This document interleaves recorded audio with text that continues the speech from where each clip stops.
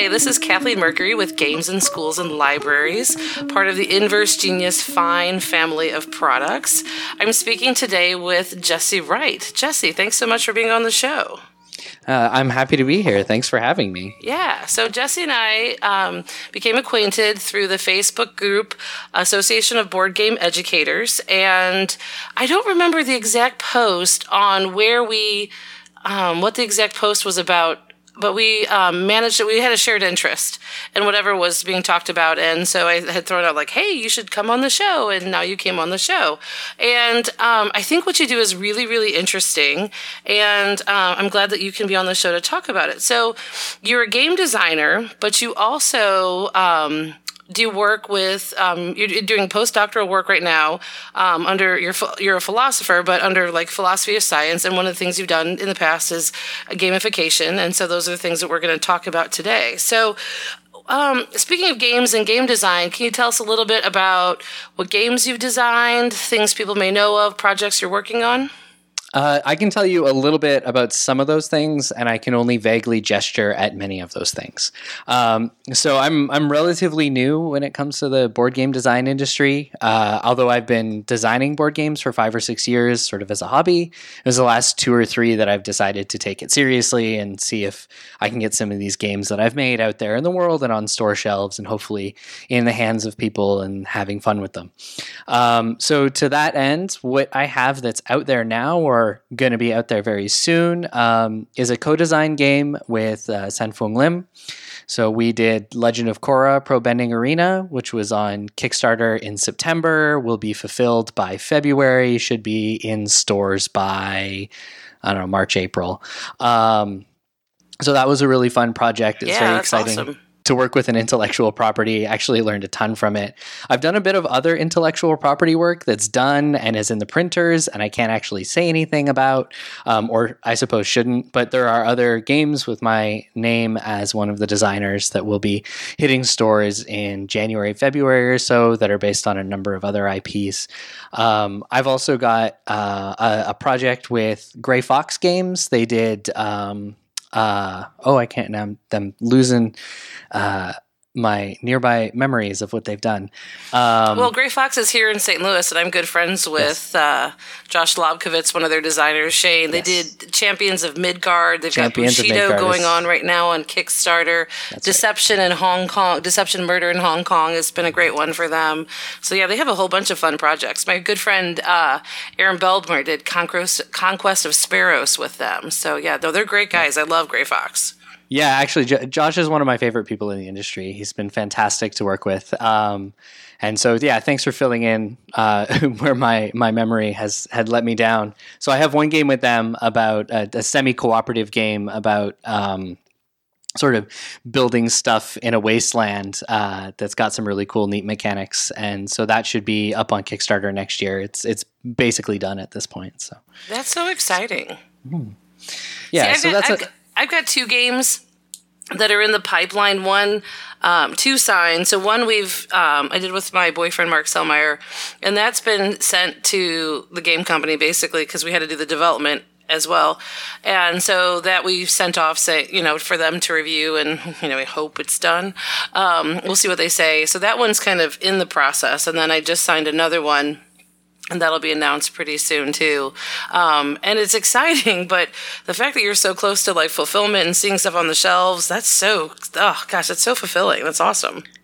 Yeah, it is really exciting. I'm really, really excited to see what happens when these games start getting out there. I have to admit, I've got their BGG pages bookmarked, and for better or worse, I keep checking them to see what's going on and looking forward to seeing what people say for whether it's good things or bad things. I just want people to play these games and enjoy them, have opinions about them, and So. It's exciting to put your work out there. I'm definitely interested to see. There's that part where you're going to have to.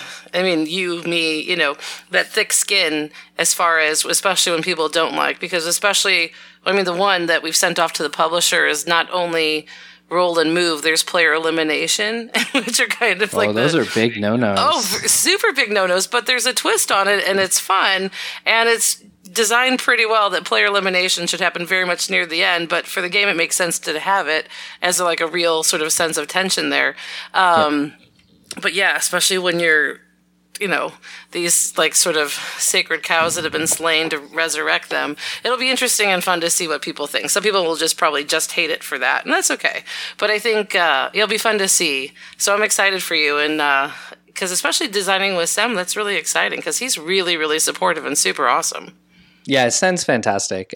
He's been a mentor to me over the last 3 or 4 years, and in the last 2, we've become co-designers. So it's been great to work with him, and I'm looking forward to continuing to do so as opportunities arise. Cool. Well, all right. Well, let's talk about, since, games in schools and libraries, not just games on our dining room tables in various states of completion. That's right. That's my life. At some point, I'll have people over again. But the work that you do with that especially relates to games in schools and libraries, your work with philosophy is really, really interesting, and I think it's something that is something a lot of teachers like myself aspire to do more of, and so I'm excited that you're here to talk about it. Yeah, that is why I was excited to be here in the first place. I don't get a lot of opportunities to talk about this stuff. So to add a tiny bit of extra context for the listeners, I am a philosopher. I got my PhD this fall. That was a big, exciting achievement. Yeah, that's congratulations. That's wonderful. Thanks. There is light at the end of the tunnel for anybody that's engaged in a PhD right now. And I'm now at Stanford doing a postdoc in my main area of research, which is philosophy of science. And as part of that, what I study is how scientists use technology to aid their reasoning and sort of the advantages and pitfalls of doing so. And so, but you can't really, you ought not to have an interest in a professional career as an academic, that is a professor at a university or a college, if you don't have a passion for teaching. And I have a passion for teaching, but due to a variety of challenges with the way specifically, so you got to have a passion for teaching if you're going to have an eye on an academic career, because 60 to 70% of your time as a professional academic is spent in the classroom. Well, and I think for those of us who've been through undergraduate school and graduate school, in my case twice, you can definitely tell when their purpose is not really the people in front of them, but their work and research on their own. Yeah, absolutely. And even in research-oriented institutions, you still spend 60 to 70% of your time in front of a classroom. So if you're not going to enjoy that, if you don't have a passion for that, then you're in the wrong career path. Anyway, so I definitely have that. But one of the challenges in going to grad school is balancing doing your research and finding ways to practice and become experienced at and trained at teaching. And this is especially difficult at some Canadian universities, like where I went, because of various issues with sessional instruction. Graduate students don't actually get opportunities to teach. So I joined into an outreach program that the institute that I was doing my PhD as part of had, where we had connections with local elementary schools and secondary schools, and teachers who, through various personal contacts with people in the institute, would invite philosophy, specifically philosophy graduate students, to their classrooms to do lessons and activities to help their students learn a bit more about various kinds of things that are going on in philosophy. And this was good because it gave us grad students opportunities to teach, practice teaching, and also engage in teaching a student body we normally wouldn't actually get to have any experience with at all, which is the younger kids. Well, what I think is interesting about this too is it's not just, I think probably changes a lot of people's conceptions, probably especially the teachers' conceptions of what exactly philosophy is. You usually think of it as, in terms of the great philosophers and the big questions that they sort of struggled with. But as far as like the practical applications of that in terms of, really assessing what do we know, how do we know it, and really questioning those sorts of base assumptions that we hold towards the content and practices that we use. I think this probably was a complete reversal for them, especially in terms of how they approach the work that they do and the content they present to kids. Yeah, I mean, I really hope so. That was a big part of the outreach program was you may or may not know, but philosophy has a big public perception problem in that it's often derided by professional scholars in other fields. I know Neil deGrasse Tyson, for instance, likes to backhand philosophy as if it's something that doesn't deserve to be around anymore. That's disappointing. And philosophers don't do a terribly good job of sort of advocating for ourselves. And so one of the hopes with this outreach program was that we would be able to introduce young students to the ideas and the value of philosophy before their opinions about it are significantly negatively shaded by the media, but also to show teachers and elementary and secondary school that there's a lot of interesting things going on in philosophy, and perhaps Plato and Socrates and Aristotle and even Aquinas and Descartes are not the most interesting things that could be talked about. There's lots of cool stuff in contemporary philosophy that's very relevant to things that are happening in the world around us right now. So. I definitely will want to hear more about that, but continue with because as we were talking before the show, I teach gifted kids, and philosophy is a great topic for them, especially because they're so incredibly intelligent, but they're also middle school students. So, emotionally, they're just feeling like they're encountering the world for the first time, and they have this tremendous intellectual ability to handle it sometimes. And so to really help them develop tools and approaches to understanding this world around them, I think there's so much that we can do. So I'm definitely interested in that, but keep going with talking about your project. Well, actually, that's a good transition because through this program, what ended up happening is we got the opportunity to teach a sort of gifted class of students. They were grades 5 and 6, and I think that's like 11 and 12 years old. 10, 11, 12, some of the, Yeah, like in that range. Sure. To teach them about philosophy of science.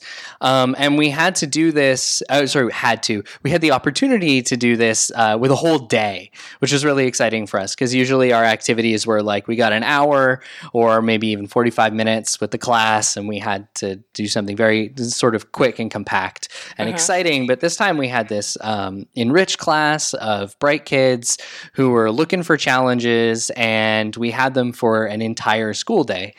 So we wanted to do something sort of big and interesting and engaging, but at the same time, teaching philosophy of science has one sort of central challenge with it, even at the level of teaching undergraduate students, which is that most topics in philosophy of science require some background knowledge and understanding of specific sciences. So if you don't know anything about physics or neuroscience or biology or chemistry, you're going to have a really hard time appreciating the arguments and debates in philosophy of science because we build them out of case studies. And so that secondary disciplinary knowledge is kind of important for really coming to grips with what we're trying to discuss in the philosophical literature.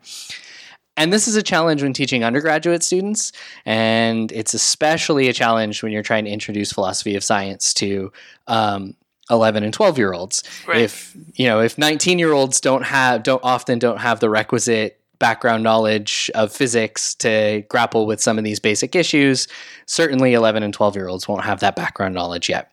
Right. And so faced with this challenge, we decided, in part because I was part of the team and I designed games sort of on the side already, and I was learning about gamification, and I was eager for opportunities to just put it to use a game. So we put our heads together and we ended up finding a way to use games to introduce these students to the philosophy of science debates without actually needing to bring them up to speed at all about any of the specific details of scientific practice.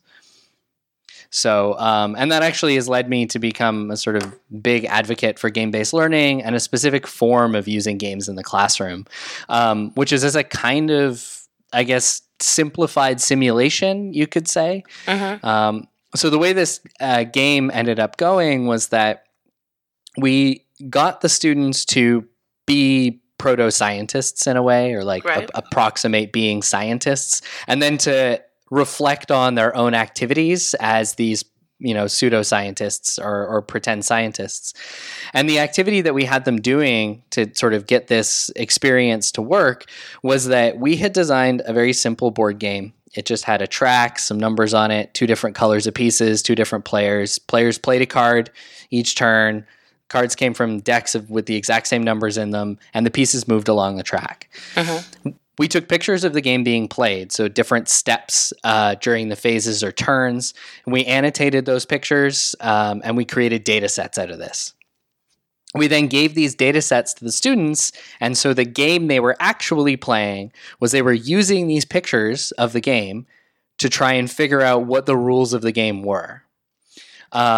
And then we had them do little presentations at different stages as if they were at conferences, telling everybody about their ideas and why they thought they were right. So what were sorts of things you were wanting them to produce? What were some sort of questions or types of connections that they were making looking at these pictures? So with respect to them looking at these pictures, we wanted them to try and figure out what the rules of this game were. What was governing the way the pieces were moving on the board? What determined who won? How did players make progress in the game? So in a way, the game that was shown in the pictures was sort of analogous to the world, you could say. Right. And the rules of that game were analogous to the phenomena or patterns in the world that scientists are trying to uncover and understand. So when they're when student A says that this is a game where you play cards and the number equals the number of spaces a piece can move, and the other students say, well, how do you really know that?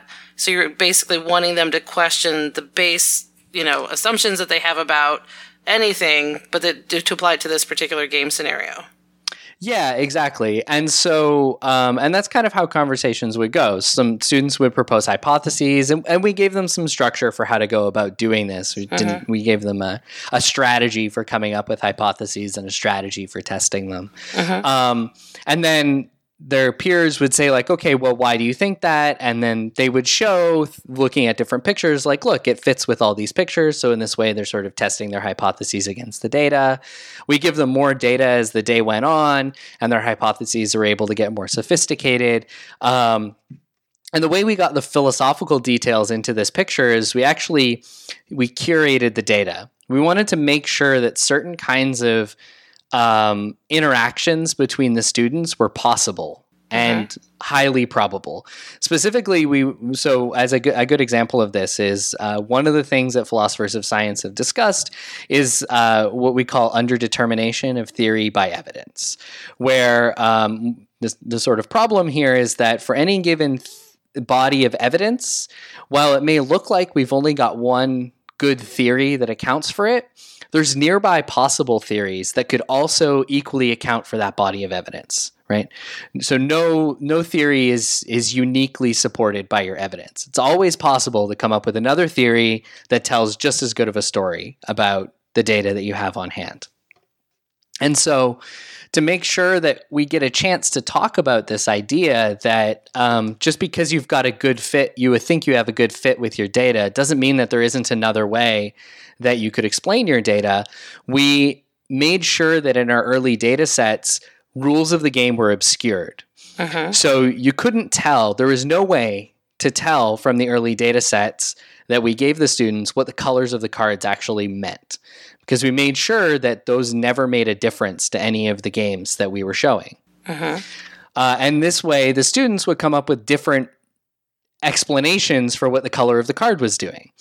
And none of the data that they had before them would let them decide this theory is better or this theory is better. You guys are right and you guys are wrong. It looked like, well, it looks like we're both right. But that doesn't make sense because you're saying that the color determines which piece moves and you're saying that the color determines who gets to draw a card. And it can't be doing both of those things. But we can't tell which of those things it's doing. Well, one thing I think that's really interesting about this, and I am more than happy to pilot this out. If you want to have more teachers do this in the classroom as part of this project, I'm absolutely willing to do so. And one thing that I think is especially interesting, and I think it might have been Jay Little who told me about this, but it doesn't matter. But one thing that we talked about was as a activity for kids doing game design, or to, and especially when you're talking about the rules, is to give kids all the components of a game, not the rule book, and letting them kind of piece together from all the different components how they think you play the game. And, if a game is designed, the idea, if a game is designed relatively intuitively well, they should be able to come up pretty close to the idea of the game in terms of what you do and with all the pieces, how you use them.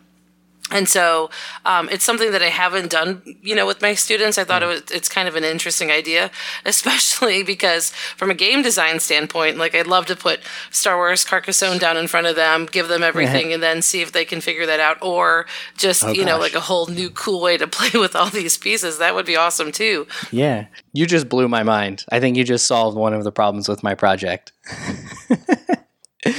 So I've been trying to take this activity that we made and put it in a format that would be more usable for other people. And one of the challenges with it is that the way the activity flows is you have to have a baseline game. It can't be a commercial game because students might have played it and know the rules, and that defeats the point. And then you have to create these data sets based on it. And the data sets have to be created in ways that allow certain kinds of interactions between the students to happen so that those can become your discussion points. Right. This ties into the way that I think one of the cool ways I think you can use games in the classroom as the sort of kickstart for a discussion to help like scaffold students up to things that they couldn't reach without those experiences. And it's really hard. I've been having a hard time figuring out how to set this up in a way that would allow the teacher to decide what kinds of things that they want to start discussions based on without either generating a kind of absurd number of data sets or requiring the teachers to do the data set generation step themselves, which is a lot of work. However, the thing that you just suggested might actually be the solution, which is instead of going with pictures of the game being played, we just provide the students with parts of the game. And then if I could probably find a way to design a game where, depending on what parts you give students, that's going to lead to different kinds of conversations and different kinds of proposals for the way the game works, such as if you left out the player aids or forgot to give them the roads for Carcassonne, right? And so anyway, my mind is spinning, and now I'm like, oh man, when's this going to be over so I can go do some work on this? Well, I love that. That's so cool. I mean, I think, honestly, because for me, one of the best parts about this podcast is I never really get a chance to talk with other people, to actually talk with people about using games in the classroom. I have my website, KathleenMercury.com. I have, there's Twitter and, social media, Facebook, where, like how we connected. But it's really, really hard to actually just talk with other people who use games in the classroom because there's a lot of interest, especially on the digital side of things. But for tabletop game design, there's certainly, we are the tiny little hut in this big wide landscape. So, no, this is awesome. This is why I love doing it. That's so cool. Yeah. So, I could keep going on and on about how I think games should be used in the classroom. I think then do that, because I think, especially for a lot of people who want to do more with games in the classroom and they need to convince their administrators that this is a good idea, people are always looking for more reasons and justification. So have at it.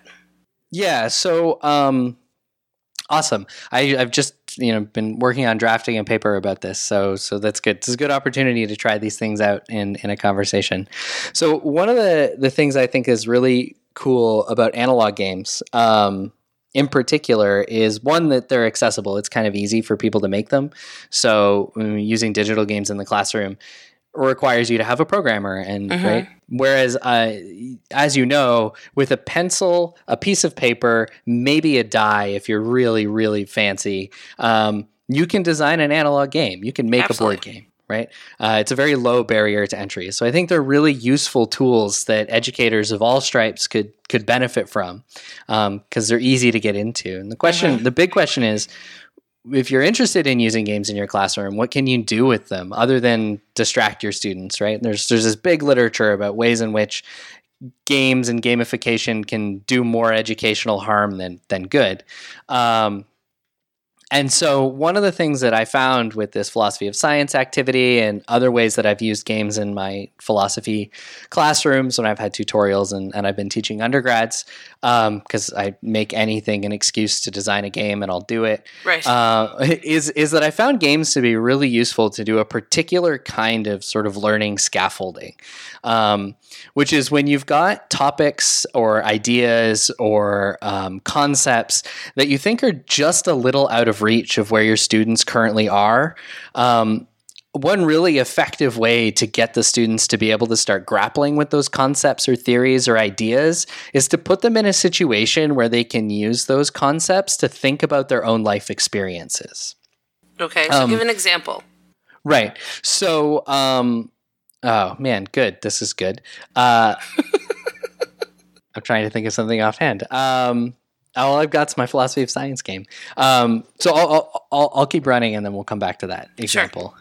So the idea here is if you can create an experience in your classroom that your students can discuss in terms of the concepts that you want them to start understanding better. So say you've got these concepts of underdetermination or justice. I mean, justice is a good one. That's another thing that I've used games to teach in undergrad classes. If you want them to discuss concepts of justice, you could get them to think about situations in their lives that they felt were unfair and to analyze those in sort of a journal reflection. And that's a standard approach to start getting people to grapple with ideas about justice and distribution of wealth and fairness. But one challenge there is our lives are really complicated and there's lots of emotions tied up in our daily experiences. And so it can be really difficult to sort of sort out how these abstract concepts of fairness that you're learning about and these views of justice that you've been reading about apply when you've got all these other sort of complicated things, relationships and emotions mixed into these feelings of unfairness, right? It's not just about who has what and who doesn't have what. It's also about all these other sort of complicated pieces of our social lives. And when you're trying to get students just to grasp the basic ideas, they're not quite time to get those complicated dimensions in. So this is where I found games to be useful. So I've made games that are inherently unfair. So when you play this game, we deal out roles. People are different roles in society. And you got a monarch and you've got some soldiers, you've got some peasants. And we're going to go around the room a few times and everybody's going to take some actions. And at the end of the game, whoever's got the most points, the most chips wins. But the way that I designed this game, the monarch has the highest probability of having the most chips. They also happen to start with the most and have access to the actions that let them gain the most. And so we play this game and we get to the end of it and I ask the students, like, was that fair? And they immediately think, it wasn't fair. And we can start talking about why it didn't feel like it was fair. And in this way, they end up using the ideas that they've been reading about to think about what it was like to play this unfair game, which is easier for them to think about because they just did it. And it's not tied up in all these complicated social things that happen in their everyday lives. And they start grasping how these concepts and ideas of fairness and justice and distribution of wealth apply to this very simplified case of playing this game. And then from there, we can step out and start thinking about, okay, well, now how do these things make sense in the broader context of the society we live in? What about some things that just happened in politics or whatever? And so this is that's sort of a crude illustration, a simplified illustration of one thing you can do with games is you can use games to create these very specific experiences that students can then analyze in a way with the concepts and ideas you're trying to teach them. And I found that students have an easier time doing this in part because they've had those experiences. And so the analysis isn't analyzing some abstract thing that happened to some other person. It's really just looking inside themselves and saying, well, how did I feel when I was playing that game? I felt like, that person had a better chance of winning than I did. And so that's what fairness is about, right? It's about chances of success. It's not about who has what and so on and so forth. So I feel like I'm rambling now. No, I'm listening. I think that's really interesting. And I'm interested too. So the game that you're talking about, is that something that, does that exist outside of your world? I mean, is that something that people could also get and use? So the one I just described does. It's something I poke away at every now and again. It's a very small, simple little affair. It's actually designed to teach or introduce students to thinking about John Rawls' a theory of justice, which, as part of it, sort of the step in, the justification for his view of justice. His principles involves this particular thought experiment called the original position thought experiment, which goes something like, when we're thinking about the sort of ideal just society, the way that we should think about it is you should imagine yourself organizing society from the perspective of what he calls the original position, where you don't know who you're going to be or what you're going to have in the hypothetical society that we're arranging. So you're going to arrange the society, then find out who you are in it. And that's the way that we should approach theorizing about justice. And then his argument goes, when you theorize about justice in this way, this particular view of justice falls out. And so what the game does is it's an inherently unfair game. And the way you use it in the classroom is you play it, and then you discuss how it was unfair, you think about it a bit, and then you change the game as a class. So we decide, okay, well, maybe we'll give each role a different action, or maybe we'll change the goal, the win condition of the game. We can change a few things about the game. So we'll discuss it, we'll change those things, and then we're going to play it again. And so the whole activity is this sort of two-part thing where you play the game twice, and in between you change the rules. And the in-between part simulates Rawls's reasoning from the original position. And so this is, again, now, instead of thinking of this abstract thought experiment and trying to hold it all in your heads, you just get the students to do it. Act like you're reasoning from the original position, and then we can talk about it instead of having to sort of think abstractly about what this might be like. Well, every now and then the superintendent of my school district or others, we kick around the idea of extending our gifted program to the high school, which I am always in favor of. And when it comes to content and what I would do, this is really actually, when you're talking about like your head spinning, this is now mine, I guess, because, we talked about doing, some sort of like philosophy course, doing, just like ideas, but especially with my background in game design, I'd want to do something with that, obviously. And, I could have kids design games in high school, even if they went through the exact same process in 7th grade. It never gets easier. And in fact, their capacity to put a lot more into their games would be commensurate with their education and age at that point. But I think this is really, really interesting because it lets them create meaningful games, probably more so than before. And especially just I think it would, in a lot of ways, sort of change the way they view a lot of games in terms of not just what you're talking about here with, justice and, distribution of wealth and who gets what, that sort of thing. But you could have a lot of games, either like find games that would work in the classroom for this, or you could, take and modify to sort of play out these ideas. And I think that's really, really interesting because a lot of times, especially when it comes to working with philosophical concepts, they think you have to be walking around in a toga asking questions. Right. But especially when it's something that that really intertwines game design ideas in terms of, choices players have and what the impact of those choices are and what experiences players will actually have with a game when they play it, not just what you think you want to have happen in your head, but then actually tying it to something that can have such personal meaning and like personal thought and reflection on it. I think that's amazing. That's like, I'm thinking. Awesome. That's cool? All I ever ask for is getting people to think, right? Yeah. And related to that, I can't, it's really hard to like put my thumb on it, but I can't help but feel like my philosophical training plays a significant role in my ability to design games the way that I do and as well as I do. I think I'm pretty good at it. Because really philosophy is about thinking about how you think, asking questions, making sure that you mean what you mean when you say it. So thinking about how people's concepts and word use may or may not be clear or may not be communicating what's actually meant, and thinking about the consequences of things. And so, I mean, really, these basic ideas, ask a lot of questions, be clear, think about consequences, and thinking about all of those things in terms of human reasoning and human interactions plays a big role in designing good games. And so it makes perfect sense to me that you could flip it, as you're kind of suggesting, the other way. And you can turn designing games, at least if structured in the right way, into a gateway into thinking about philosophy and engaging philosophical topics. Right. I mean, I know offhand, for instance, a friend of mine, she's teaching a feminist philosophy course right now. And for her capstone project, she's let the students do whatever they want. They've just, throughout the term, they've had to propose what they want to do and how they want to do it. And several of the students have decided to design games. And so she's been telling me about it, knowing that I'm excited about these things.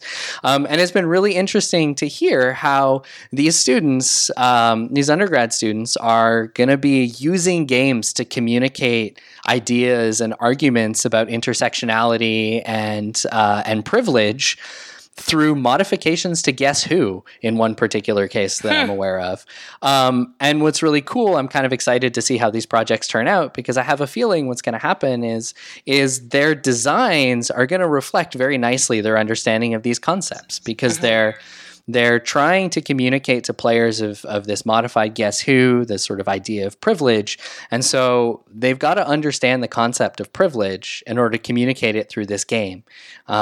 And so it's really interesting and fascinating that, you know, it's both like you can design games in a way like my Rawls game to help students understand philosophical concepts, but you can also get students to design games that demonstrates their understanding of philosophical concepts and communicates it to the players through the play experience. Well, and I'm doing a lot with RPG design right now. My 8th graders are doing RPG design. And in my life, I'm in one group, and then I started up an all-women's RPG group, and it's been a ton of fun. And, you know, one of the big things, especially with my students, you know, saying, like, what is your game about? You know, not just about, you know, wizards and warlocks or whatever. You know, they're using a variety of different published systems, and they're writing their own adventures for them. But is there a particular idea that, you know, is like the central core sort of idea in terms of that? And they've come up with some really interesting ones as far as, you know, I mean, I don't remember any off the top of my head, of course, but, you know, like almost like things like, how do you handle loss? And I know that's not one of them, but just like kind of the idea. And I think especially when you're looking at a game as a way to sort of, you know, address and look at some sort of abstract concept, there's a lot of really interesting ways you can do that. It's like science fiction in a way, you know. Science fiction, there's always some rule of our science or society that's broken, and it's all about, you know, all the different, you know, the evolution of that to a point where then the story happens and we see what happens. We've talked about like the Hunger Games, for example, you know, how an event in the past and look in how it's developed into where they currently are, that sort of thing. But I actually have a question for you. So when my students do feedback for each other, so I use what's called the wink form. They have to say what works when they play test each other's games, and they have to do it on their own. What works, what needs improvement, what new ideas they have, and then there's also a category, what questions do they have? And these are questions that they should be asking the designer as well as themselves. And this is the hardest hardest category for them to do, especially in the beginning. Because at that point, you know, their gaming literacy is still developing for sure. Right. Their design literacy is certainly developing for sure. And their questions can be, you know, kind of basic. But and this is something I feel like is definitely a weakness for me. Another guest that I'm going to have on the show soon, he does a lot with his gifted students in terms of critical thinking. And so he's looking to use my game design to get them to do more, you know, practical sort of thinking, you know, activities where they're actually building and making things, not just discussing. And I want to learn from him how he has kids discuss these things at such a high level, because I'm really good at having kids do things. I'm not necessarily the best at having them, you know, discuss and talk about why they do things. But what would be some ways to have them, some suggestions for me in terms of getting kids to ask good questions? Ooh, that's a really good one. Yeah, I mean, asking good questions is sort of a really tough thing, and is something that you sort of struggle with when you're teaching philosophy, because one place you want to get your students to as quickly as possible is to having group discussions, right? You want to have just mostly an ideal philosophy class is just either a bunch of small discussions or one great big group discussion where everybody's asking questions and everybody's sort of challenging. Everybody's asking challenging, interesting questions that's sort of helping everybody else see the material from different perspectives, right? So how do you get students to the point where they can actually ask good questions? I think, and I actually find the same thing now that I'm thinking about it is also part of the subtle mentorship training that I do, and I'm part of sort of local board game design groups. You get new people coming in, even adults who are new to game design, and one big thing you do when you're designing and testing other people's work is it's always for every game that the heuristic is for every game that you get other people to play test of yours. If they're also game designers, you should test at least one, hopefully two of theirs. Sure. But you also want to be able to give good, interesting feedback. And I notice that a lot of new game designers, often their feedback isn't actually as constructive or supportive as it could be. So there's a lot of like subtle mentorship around helping them find ways to communicate more clearly what the issues are. So this has been me rambling a little bit because I recognize this is a difficult problem, and I'm kind of thinking out loud through ways that I've seen sort of this problem helped with. I apologize. I'm a bit of a slow on my feet thinker. No, I think that's okay. And I think, here, I'll talk for a little bit while you can ruminate a little bit. If that helps, we'll tag off. That'll help. Yeah, because, one thing, for example, so as a teacher, his name's Seth Yeager, and he's going to be on there. So he really focuses on habits of mind, and there's 5 different core ideas for habits of mind, as far as that goes. And so that's something that I'm looking more into, and that he and I will talk more about too. But, even getting them to start from a place of just kind of questioning, the designer's base kind of assumptions. Why are you assuming that in a game about art thieves, there needs to be police? Now, generally speaking, I wouldn't expect them to ask that question, because they will just accept, so much oh, okay, game about art thieves. Well, of course you need to have, police trying to chase you down and stuff. But in the real world, that's not probably what happens. By the time the police are notified, they're long gone, But just so... what would happen if, or what if kinds of questions.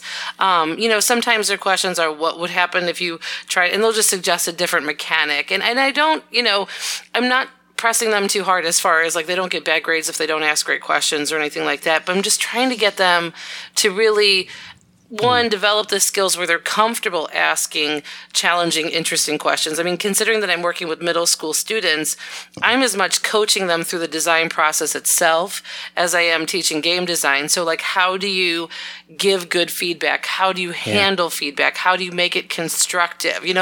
Those basic kinds of things as far as feedback goes. So when it comes to really focusing on really great questions that you could ask, honestly, it's pretty far down the road from where we start off from.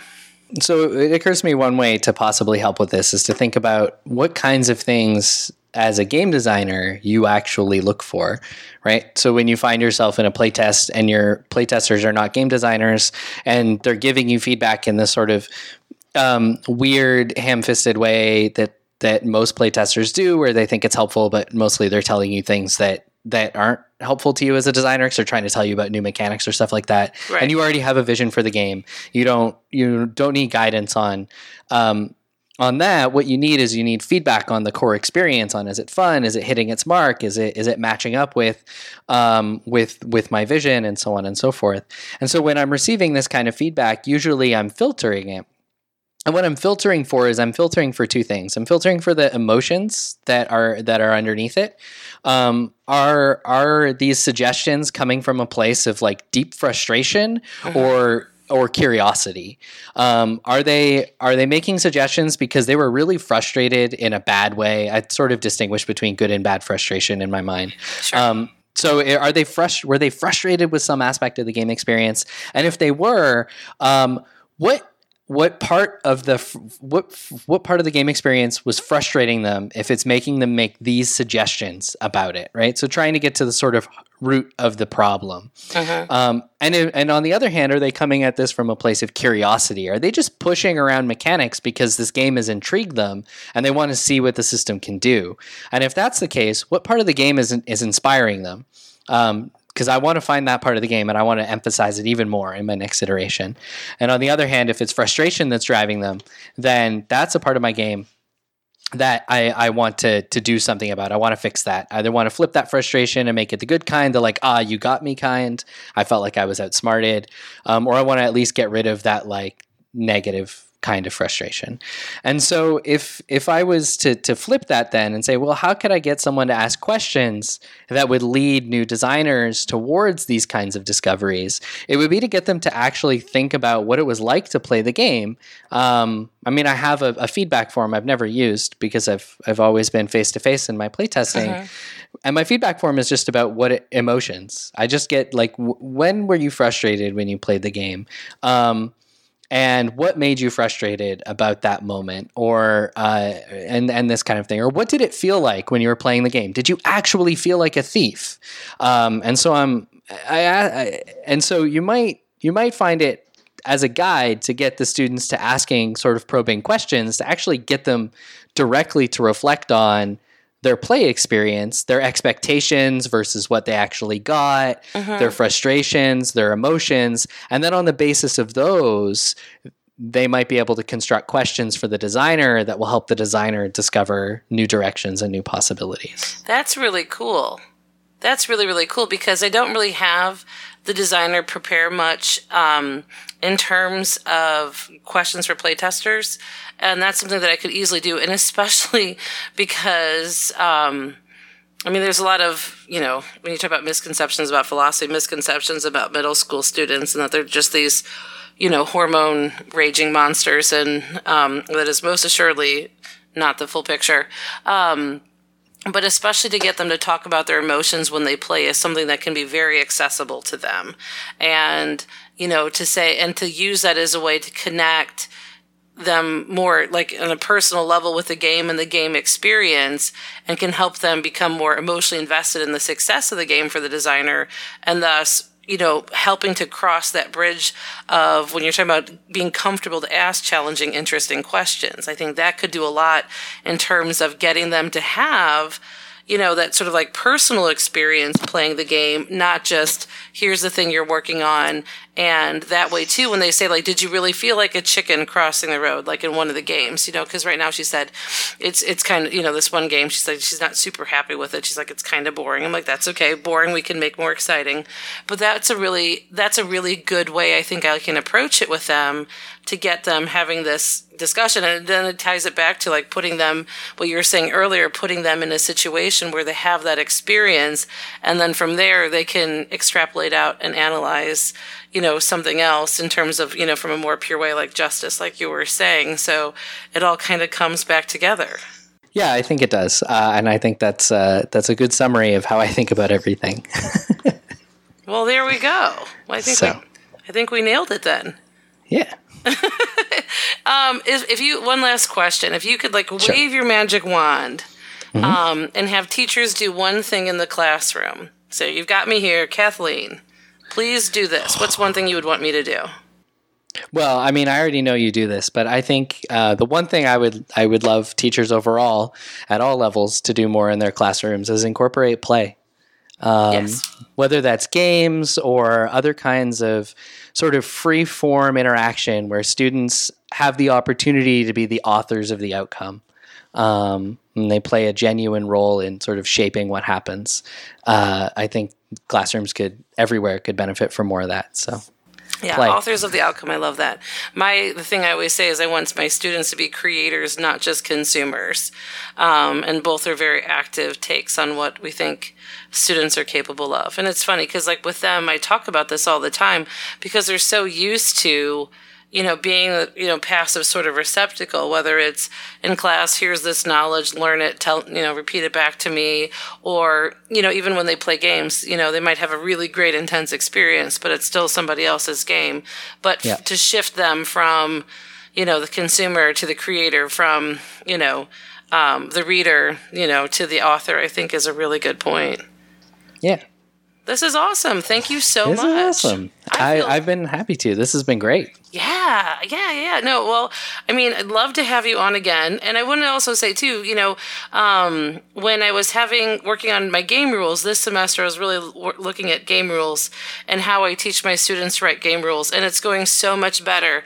And I want to thank you because you gave me a lot of good suggestions as far as like the style guide and just different ideas in terms of how I teach game rules to students. So I really appreciate your time on that. And I think you tagged a couple people too to bring their attention to it. So thanks for that, because my students were actually really, really impressed that other people thought this was interesting. Or I'd open up the Google Doc and I'd see all like the anonymous llamas and stuff like that at the top. I'm like, see, you guys, people care, and this is something that's real and matters. And one of my students' parents, she said he thought that was just the coolest thing ever. So thank you for what you've done for my class. And I'm not kidding. If there's anything you want teachers to like pilot out for what you're developing, I absolutely 100%. We have a huge gifted population. We have 3 gifted teachers at my school, and we'll be more than happy to do this if you need us to.